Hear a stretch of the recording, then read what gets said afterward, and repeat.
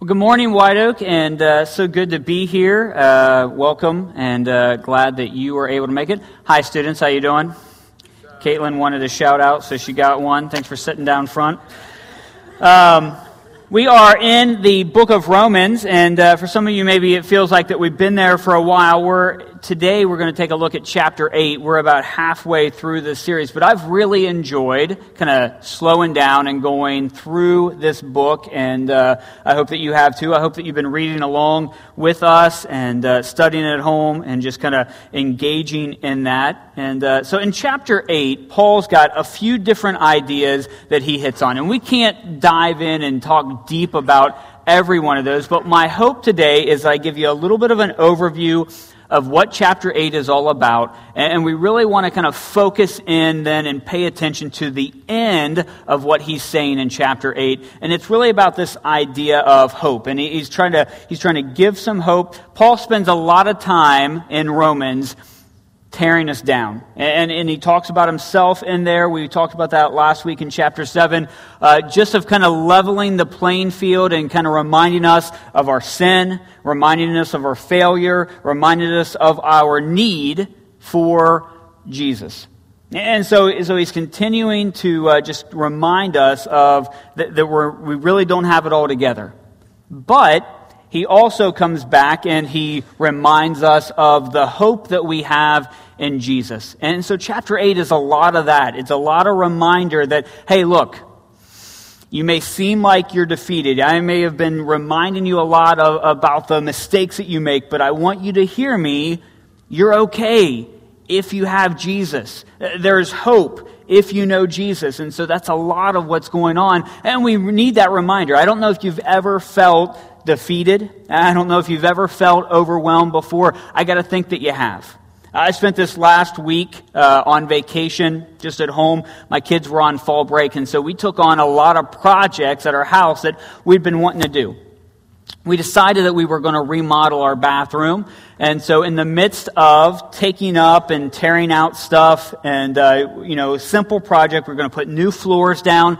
In order to put new floors down, I have to remove the toilet, and removing the toilet and to get the floor down, I have got to remove the water line that attached the toilet. And long story short, in the midst of doing this, I broke the water line that goes to the toilet. And so there was a moment there where I'm pretty confident in my abilities, but there was a moment there where I was just like, I may be in over my head. Am I going to get all this put back together again? Is this all going to work out? And so I don't know if you have ever been in those moments of life where you're just kind of like at a loss. Where you're just, you seem like that you keep tearing into one thing and then that leads to another thing and you just can't seem to get ahead. And that was the moment. Now, first service, I forgot to tell everybody that, yes, everything went back together, and we have a functioning, flushing toilet, and we got new floor, and the whole thing worked out. But there was a moment where if I could have just called time out and said, let's back up and let's not start this, I probably would have done that. And so in chapter 8 of Romans, we kind of have Paul telling this kind of long narrative that is, we're defeated, we're failures, we need hope. The answer to that hope is Jesus, and because of that, we're more. And we're not defeated. And so he kind of goes through this. In chapter 7 last week, we were talking about this idea. Paul was in the midst of sharing a very vulnerable moment in time where he kind of walked through this idea that the things that he wants to do, he struggles to do. And the things that he hates to do, those are the things that he finds himself doing over and over again. And he was just talking about his spiritual walk. And he was being really honest and open about the fact that, you know what, I don't seem to have it all together. And so he begs this question, right? He ends this kind of story about himself with this line. He says, man, what a wretched man I am. Who's going to help me? Where's my hope going to come from? And so in Romans chapter 7, verse 25, he gives us this answer. Thanks be to God who delivers me through Jesus Christ our Lord. Right? The Bible doesn't have chapters in its original form, so chapter 8 is really just an overflow of what we're reading in chapter 7. Paul begins chapter 8 in the same train of thought. He's continuing to lay out this detailed explanation of the good news that we find in Jesus. We're all a mess. We all fail. We all fall. We all need help. Who's going to help us? Jesus. So in Romans chapter 8, beginning with verse 1, if you've got a Bible, I'd love for you to turn to Romans chapter 8. We're going to be in that chapter all morning, and so you can read along with us and you can follow along. You can also do it on an app or in a Bible that's in front of you. It'll be up on the screen as well. But in Romans chapter 8, verse 1, Paul continues this idea. He says, therefore, there is now no condemnation for those who are in Christ Jesus. Because through Christ Jesus, the law of the Spirit who gives life, has set you free from the law of sin and death. And I want you to hear that today. There is no condemnation. Do you know what that means? It means that those who are in Jesus are not guilty. When we say the word gospel, that word literally means good news. Now, the word gospel could mean any good news. It just means literally good news. So you get a raise at work, that's good news. You got a friend who's coming over to visit, good news. Good news in any shape or form. The word gospel means good news. But when we're talking about the book of Romans, and we're talking about Jesus, the good news that we're talking about is really summed up in this verse. Right? We all sin, we all fail, and because of that failure, we deserve death. We need an answer. The good news is this. Therefore, there is now no condemnation for those who are in Christ Jesus. And that's good news. That is what Paul is attempting to do. Remember, one of Paul's goals in writing the letter of Romans to the Roman Christians is to give a fully developed explanation of the gospel. Gospel means good news. And so he wants people to fully understand what Jesus does in their life and what he brings. And so one of the things that he does is that he brings about this idea that there is now no condemnation for those who are in Jesus.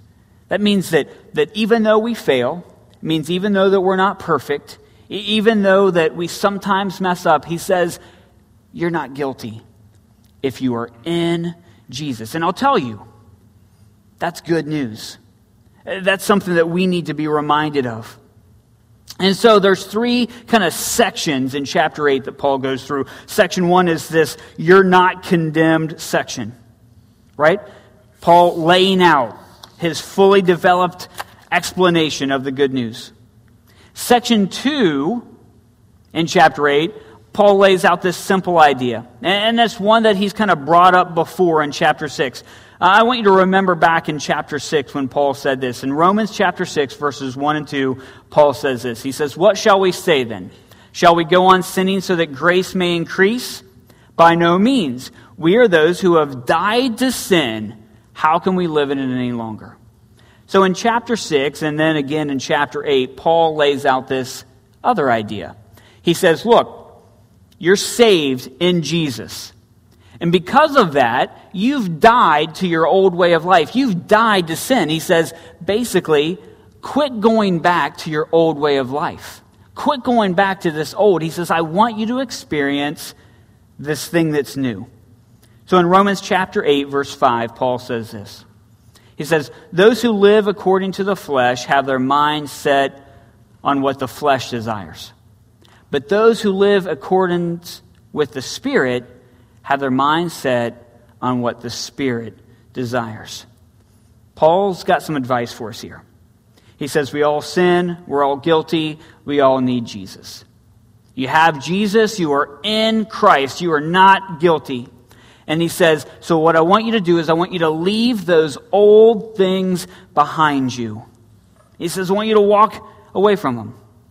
He says, I know that you're not perfect and you're never going to be perfect, but what I want you to do is I want you to be striving, constantly striving towards what is in front of you and forgetting what is behind you, that old way of life. I want you to imagine with me for a moment that maybe you're a professional athlete. I don't know if when you were a kid or maybe even still today, if you've ever spent any time just imagining what it might be like to be a professional athlete in any kind of sport. Okay? So if you were a professional athlete, and especially one that played on a team, like a football player, a basketball player, a baseball player, a soccer player, you're a part of a team. And one of the things that happens is that if you're on a team, either through free agency or through trade, sometimes you change teams. Now, imagine you're a Bengal, and man, you would just love to get off that team, and you get traded, and you're a part of a new team. One of the first things that new team's going to do when they introduce you to the media is they're going to hand you either a jersey or a hat of your new team. To signify that you're a part of this new organization. And man, if you're a Bengal, you're going to be happy for that day. You're going to be like, get me out of here. Now, if I see this guy out on the street later on, is he still going to be wearing his old Bengal stuff? No. He probably took all that stuff and donated it to Goodwill. He's moved on to something new. He's on a new team, a new organization, and so everything that he owns is going to be about that new team. This is the truth, church family. Some of us are in Jesus. Some of us have accepted Jesus. But we're still representing that old team. We're still living that old life. We're still clinging to that old way. And we have not fully moved forward to this new way of life.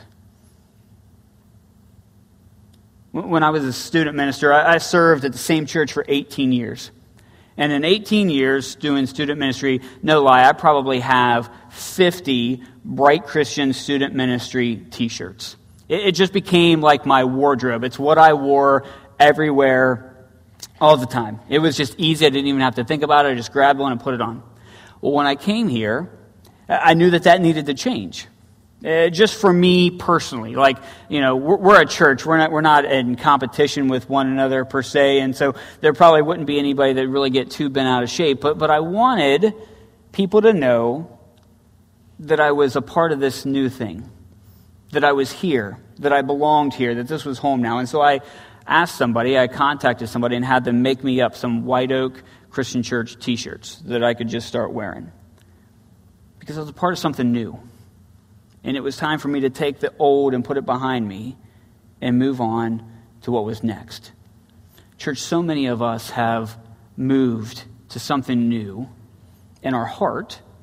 We've accepted Jesus and we're a part of that. But we haven't fully let go of our past. We haven't put on new clothes. And it's holding us back. And it's what Paul's talking about in this. And he continues to say, look, you have died to sin. Why do you want to live in that any longer? So in chapter 8, Paul describes for us this narrative, this story about life. We're lost. Who can save us? Jesus can. And so he says, take on Jesus and leave that old way behind you, because you are made for more, because you're capable of more, because you've been called to more. Now listen, Paul knows about battles. He knows about hardship. Paul knows about oppression. The audience of the letter that was written to Rome here, they know what it's like to be persecuted. They were persecuted by the Romans. They were persecuted by fellow believers. There are battles going on all around this letter. We face battles all the time. I don't know what's going on in your life. I don't know what kind of battle you're facing, but I know that there's wars that are waging in your life, that there's things that are going on that you just feel like sometimes there's a war that's going on in your life. And so Paul paints this beautiful picture for us that says that we are not defeated. And so I want us to read Romans chapter 8, starting with verse 31 through the end of the chapter together. And this is what Paul says to the Romans. He says, "What then shall we say in response to all these things? If God is for us, who can be against us? He who did not spare his own son, but gave him up for us all, how will he not also, along with him, graciously give us all things? Who will bring any charge against those whom God has chosen? Is it not God who justifies? Who then is the one who condemns? No one. Christ Jesus, who died, more than that, who was raised to life, is at the right hand of God and is also interceding for us. Who shall separate us from the love of Christ? Shall trouble or hardship or persecution or famine or nakedness or danger or sword? As it is written, for your sake we face death all day long. We are considered as sheep to be slaughtered. No. In all these things we are more than conquerors through him who loves us. For I am convinced that neither death nor life, neither angels nor demons, neither the present nor the future, nor any power, neither heights nor depth, nor anything else in all creation will be able to separate us from the love of God that is in Christ Jesus our Lord." Man, that is good news. Jesus says we are more than conquerors. We are more than able to stand against that comes against us because of Jesus. Take a look. We're gonna slowly go through some of these verses. Romans 8, verse 31. It says, "What then shall we say in response to all these things?" Basically, this is an end cap. This says, because of everything we've been talking about, because of everything that's in chapter 8, because of everything that's in chapter 7, he says, what are we going to say because of all of this? He says, if God is for us, then who can be against us? It's this promise, it's this reminder that he who that is with you is stronger than he who is against you. And so many times we feel like we're defeated. We feel like I did when I was in the midst of this bathroom mess and there's water squirting up from the ground and you're in over your head and you feel like, what am I going to do in this situation? How am I going to get through this? How's this ever going to get back put together again? And Paul says, look, if God is for you, who could ever stand against you? And it's this reminder that if you are in Jesus, that God is with you. Romans 8:34. One of the things that they dealt with over and over again was this idea that people were just pointing fingers at them. People were just reminding them of their failure. People were just pointing out that you don't measure up. You're not good enough. You are not doing the right things. You're not following God the right way. And so Paul says, who then is the one who condemns? No one, he says. Christ Jesus, who died, more than that, who was raised to life, is at the right hand of God and is also interceding for us. You know what that word interceding means? It means that God is there and Jesus is whispering in his ear, I've got this one. He's with me. He's good. That Jesus speaks on our behalf. I love this phrase. It says, Christ Jesus who died, more than that, who is raised to life. In my life, I've done a ton of communion meditations, and I find myself always focusing on Jesus' sacrifice, his death, and the power of his death. But I was reminded when I read this while I was studying this week, a lot of people die. Some even sacrifice their life for someone else. The thing that sets Jesus apart is that he's alive, that he raised from the dead. Now, I'm not discounting the sacrifice that he made on the cross, but I'm saying the thing that sets Jesus apart is that more than that, who was raised to life. And so, a God who can bring his son from the dead can resurrect your problems, can resurrect and fix the issues that you're dealing with. He can stand on your behalf. If God is for us, who can be against us? Romans 8:35. Who shall separate us from the love of Christ? Shall trouble or hardship or persecution or famine or nakedness or danger or sword? Those may seem like just this list of like random things, but Paul faced every one of those. Right? These are the things that Paul was going up against. These were the things that some of the Roman Christians were dealing with. Look, I don't know what you walked in here dealing with. I don't know what you're going through, but I guarantee you somebody walked in here this morning and their life is falling apart. I guarantee you somebody walked in here this morning and they don't know where their hope's going to come from. And Paul says, he reminds us that none of that, none of what you're dealing with, none of what you're going through can separate you from the love that is found in Jesus Christ. He says, nothing you're going through. And then he gives this beautiful statement at the end. Romans 8:37. He says, no, in all these things, we are more than conquerors through him who loved us. That's a message that somebody needed to hear today. Somebody came in here feeling defeated. Somebody came in here feeling like that they just can't get up and go another round. And Paul reminds us that we are more than conquerors.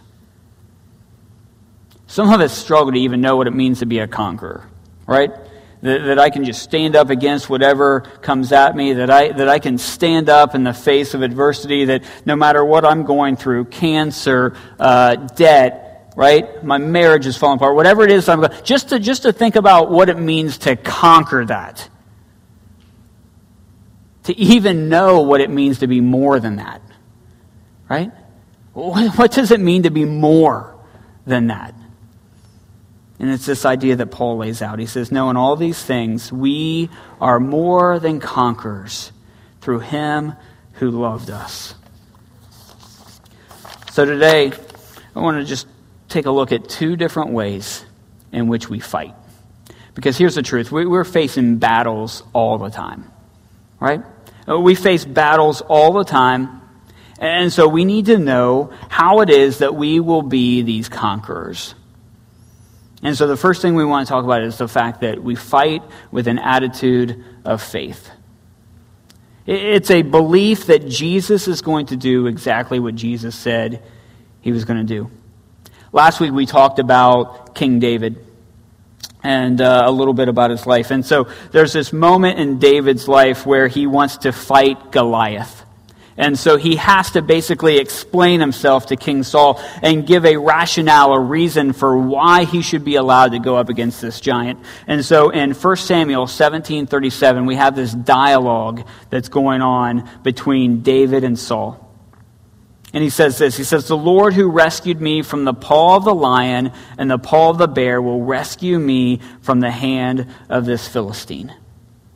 David took a look back at his life and he says, look, God was with me when I faced the lion, and God was with me when I faced the bear, and God's going to be with me when I face this giant.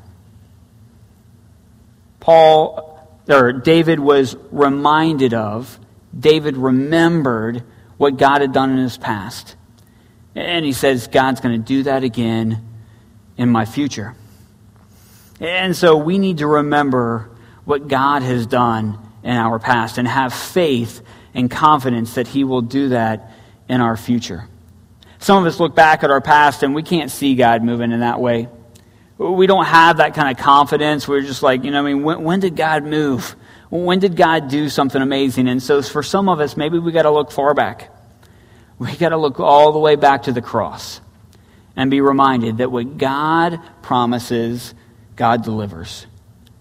To have the faith that what God has done in the past, God will do in our future. We have to fight with an attitude of faith. Second thing is that we have to fight with an attitude of reliance. 2 Corinthians 10:3-4 says this. It says, for though we live in the world, we do not wage war as the world does. The weapons we fight with are not the weapons of the world. On the contrary, we have divine power to demolish strongholds. Paul wrote this as well, and in this he's reminding us that we don't fight the way that the world fights. We fight with divine power. What's that mean? It means that it's not my strength. It's not me. When David was talking to Saul, he didn't say, look, I defeated a lion and I defeated the bear and I'm strong enough that I can defeat this giant. He says, no. God defeated the lion. God defeated the bear. And God is going to take care of this giant.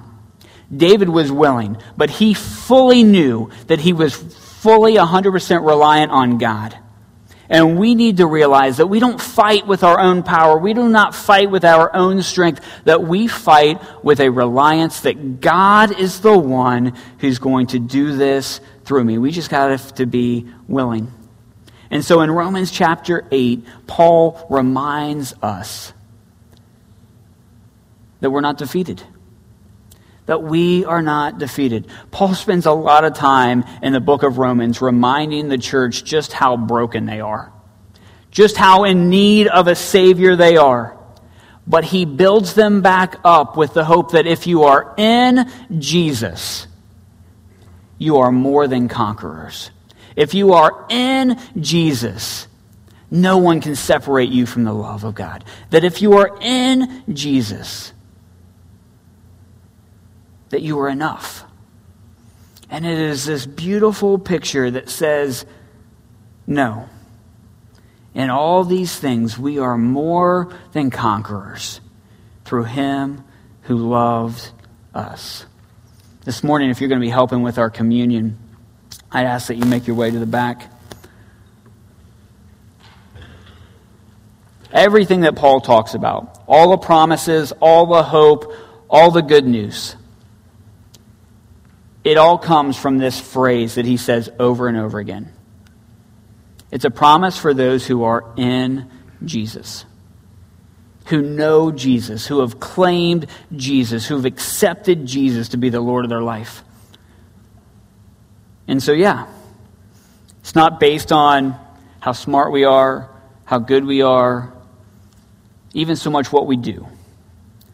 But it's a promise that's based on our relationship with Jesus. And so I want just to give you a moment this morning to just reflect on your relationship with Jesus. Some of you maybe have never accepted Jesus to be Lord of your life. You don't know 100% what that looks like. You don't know 100% what that means. You're still trying to figure that out. Man, we would love to talk to you about what that looks like. You can mark that on your connection card that you're interested in finding out more about that. You can come and talk to me. We've got prayer partners that come down front after each service. You can come down front and have them pray with you about just finding out more. We would love to help you with that. But man, there's a lot of us that are in here. We say we've claimed Jesus. We've accepted Jesus. But we're holding on to those old ways of life. We're not fully in. We're not all in. We're still wearing that old clothes. Still going back to those old things. Still living that old way when God has called us to something new. What does it mean to be in Jesus? 100%. It means you're not defeated. It means that no matter what stands against you, that you know that you are more than able to conquer it through the power of God who loves you and through his Son, Jesus Christ. My prayer for you is that you would really take a look at and examine your relationship with Jesus. Are you about those new things? Would you pray with me? Dear Heavenly Father, I thank you so much for your Son Jesus and for the sacrifice that he makes for us, God. I thank you for the hope that he brings, for the assurance of the promise that he delivers, God. And I pray that we would be fully invested in living for Jesus each and every day. Thank you for your Son. Thank you for the hope that he brings. It's in his name that we pray. Amen.